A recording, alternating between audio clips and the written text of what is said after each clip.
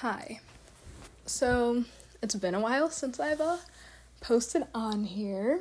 I just got back to school in February and I prefer to record here while nobody's in my apartment for the weekend. So basically what I wanted to talk about in today's episode is cruel and unusual punishment. Specifically surrounding the death penalty. So basically, if you don't know what cruel and unusual punishment is, I advise that you look it up, but it's basically what it sounds like. And the death penalty, if you don't know what that is, basically someone will commit a crime and they will get put on death row, and eventually they'll get a death date set and they get executed. In the past, then they used to use the electric chair, which is super inhumane, but luckily, and I don't know what year, I don't know the history of this, then they stopped using the electric chair. But now they do lethal injections, which, although it might be better than the electric chair, it's still super inhumane. And from the records that I've seen and everything that I've read, then it is extremely painful.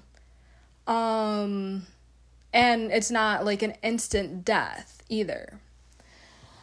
So, yeah, like, I don't know how the death penalty or, anything else works like that in other countries and everything, but that is how it works in good old America. So, yeah, cruel and unusual punishment and the death penalty should tie together because, a lot of people would probably say that the death penalty is cruel and unusual punishment. But, and the Eighth Amendment states that cruel and unusual punishment is basically illegal, and that if a prisoner, thinks that the conditions of the jail or how they're being treated by the corrections officer is cruel and unusual, they can report that. The death penalty is not considered cruel and unusual punishment because the American government basically said that it's not cruel and unusual punishment. Like, if, I don't even know, I'm pretty sure it's, based on the crime, then, it's not cruel and unusual punishment, even though I think that the death, just killing somebody for them committing a crime does not make you any better than the person who committed the crime. It is cruel, and it is unusual punishment. And then also just, dating back to, cruel and unusual punishment and the death penalty, then, it wasn't up until 2005, so not even that long ago, that they just changed it so that if you are under 18 years old, you cannot be executed. But that probably still does not mean that you can't be put on death row, and as soon as you turn 18, if they want to set your death date, they will. So many things to touch upon here. And what was it? 1944, I believe the year was. George Stinney, a 14-year-old boy, was convicted of a crime that he did not commit. I believe he was playing with his friend or his brother or something, and these two white young girls came up to him, and they asked him for directions to somewhere, and basically the boys were like, we don't know where that is. So these girls are in, a black community, right? Two little white girls. And then later that day, or the following day, they're found dead, and they basically said that the 14-year-old boy did it because he was, in the area around the time that it happened or on the day that it happened. And I believe it was maybe within, 2 days or something of his trial, then his death date was set. And he was executed. Basically it goes, he would carry a Bible around, this little 14-year-old in prison for a crime that he didn't commit. And when he went into the execution room, because he got the electric chair, because that was still, legal back then. I have no idea when that became outdated, I guess. It shouldn't have been a thing in the first place. then he was carrying the Bible with him still, and since he was so young and he was so small, they used the Bible that he was carrying as a booster seat in the process of electrocuting him. Like, if only they could have decided that it was cruel and unusual punishment to execute somebody below the age of 18 before 2005, which sounds so ridiculous to me. Then you also have the fact that I'm pretty sure, again, it's based off of the crime, that, like, the death penalty isn't cruel and unusual punishment, whatever that means. And a lot of people, especially a lot of Black people, get convicted of crimes that they did not commit. Like, I just watched Just Mercy the other day, which, great movie, highly recommend. Jamie Foxx, Michael B. Jordan, great cast. Brie Larson, I believe it is, Captain Marvel. She was in it. Great movie, highly recommend. Very historical, but like in an entertaining way, I guess. And what you see in that movie is there's a lot of Black men who were convicted for crimes that they did not commit. Which basically means that people can get put on death row and get sentenced to death even if they did not commit a crime, and then the government is murdering an innocent person due to racial profiling and systemic racism.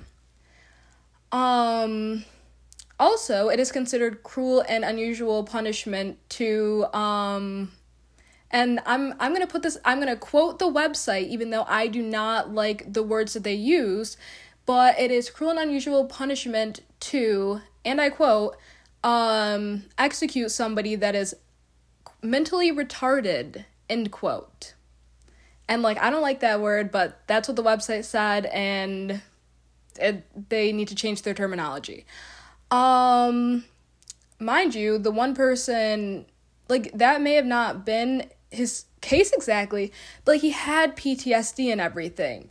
So I don't know if it's in the law that if you do have some sort of mental illness that can be proven, and in this man's case, and it could have been proven, should not be able to get sentenced to death. Like, the most you should be able to do is maybe, and this isn't much better, they should be able to get help, or at least if you're going to lock them up, then get them help, or lock them up in a psych ward, because that would be better than being on death row and sentenced to death for a crime that you committed that really was not your fault. Like, nobody chooses to have a mental illness. Like, that is not a choice that anybody makes. What else?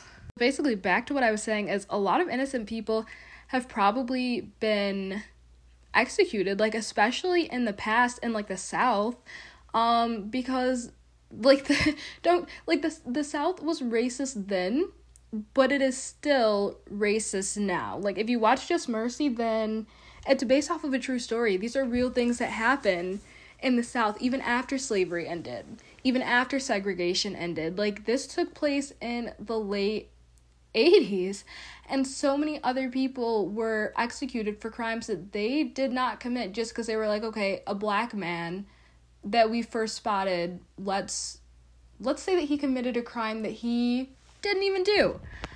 And then even if you try to prove that this person is innocent, then it really doesn't matter. It really doesn't matter, because the people in charge, they're going to decide whatever the heck they want to decide, even if you do have a case to prove that your client is innocent. Like, it doesn't matter, which is so messed up.